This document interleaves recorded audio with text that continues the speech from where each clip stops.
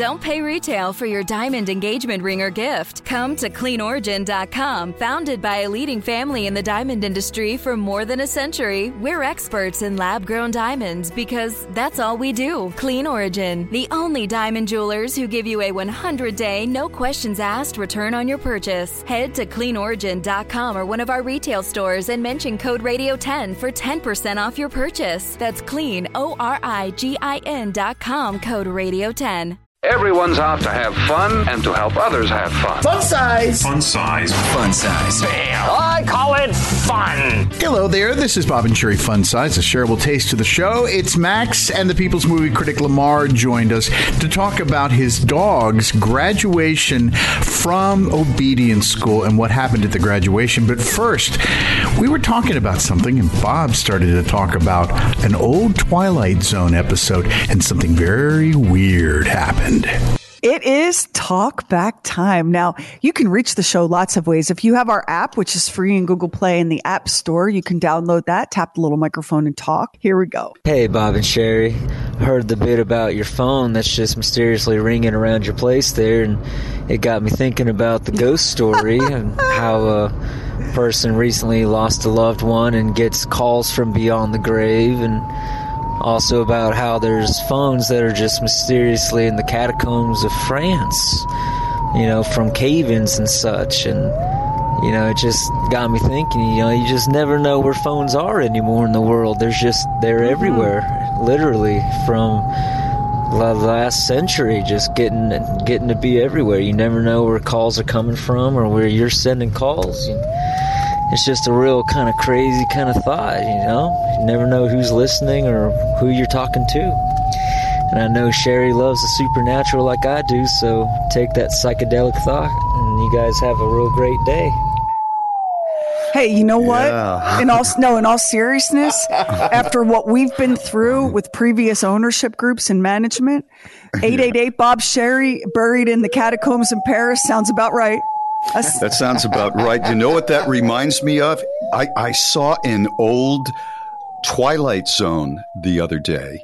It was actually more than the other day. It was 2 or 3 months ago. Hulu had like a thing with Twilight Zone episodes, classic Twilight Zone episodes.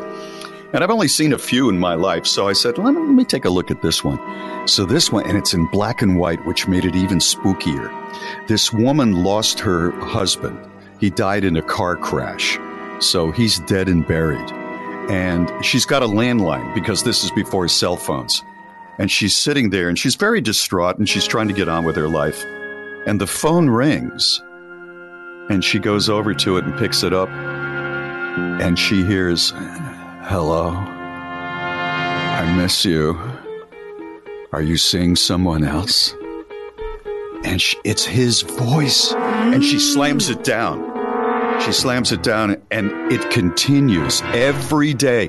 And, of course, when the phone rings during the episode, you see her eyes get wide, and, oh, my God, is it my son? Is it my mother? Is it my sister? And she goes over, and then she hears the voice, "Hello." And she is freaking out, and she doesn't know what to do. And she's going, "Leave me alone. You're not here. You're gone. You're dead." And she goes to his grave at the end of the episode. And you see it.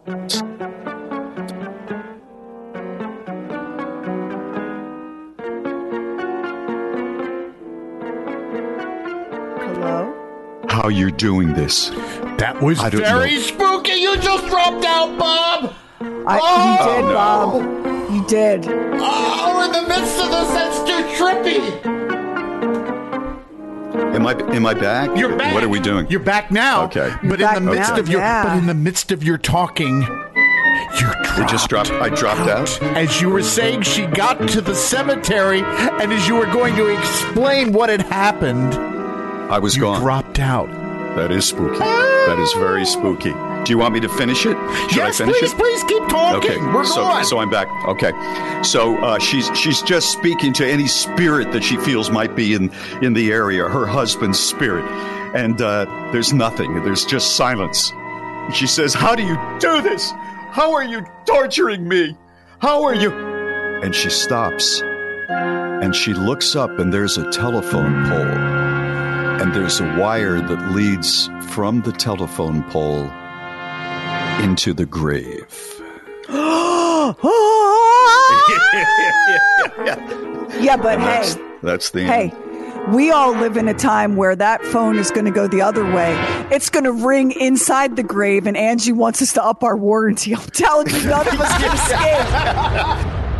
Okay, we're back with Lamar, the People's Movie Critic. How's your training with your dog, your new dog, going? Well, like I mentioned last week, we had graduation. And so I know what all we got to do. And so I get home, and the first thing I do is I let her chase the ball for a little while so that she gets calmed down. I don't need her to be too erratic when we get there. So then I go through and I'm working everything. I've got her to the point where I can put her in place, point my finger at her, and take her favorite ball, throw it down the hall, and she sits there and looks at it. I can go get the ball, throw it back to her, and it rolls up and hits her bed, and she looks at it and then looks at me. Wow. And I can pick up the ball, and I can say, okay, and throw it, and she goes after it like, oh, my. I mean, so it's great. I mean, that's everything. Impressive. Yes, yeah. I'm good. So we get in the car, and man, I'm talking smack. We're driving. I'm talking smack to my wife. I'm over my shoulder. I'm talking to this dog like she's got good sense, and she's looking at me like I got good sense. And I'm telling her, "You're the champion. We in. We going in. We are sliving. We are sliving. Okay, we're sliving. We're sliving our best life. Okay, so I'm going in.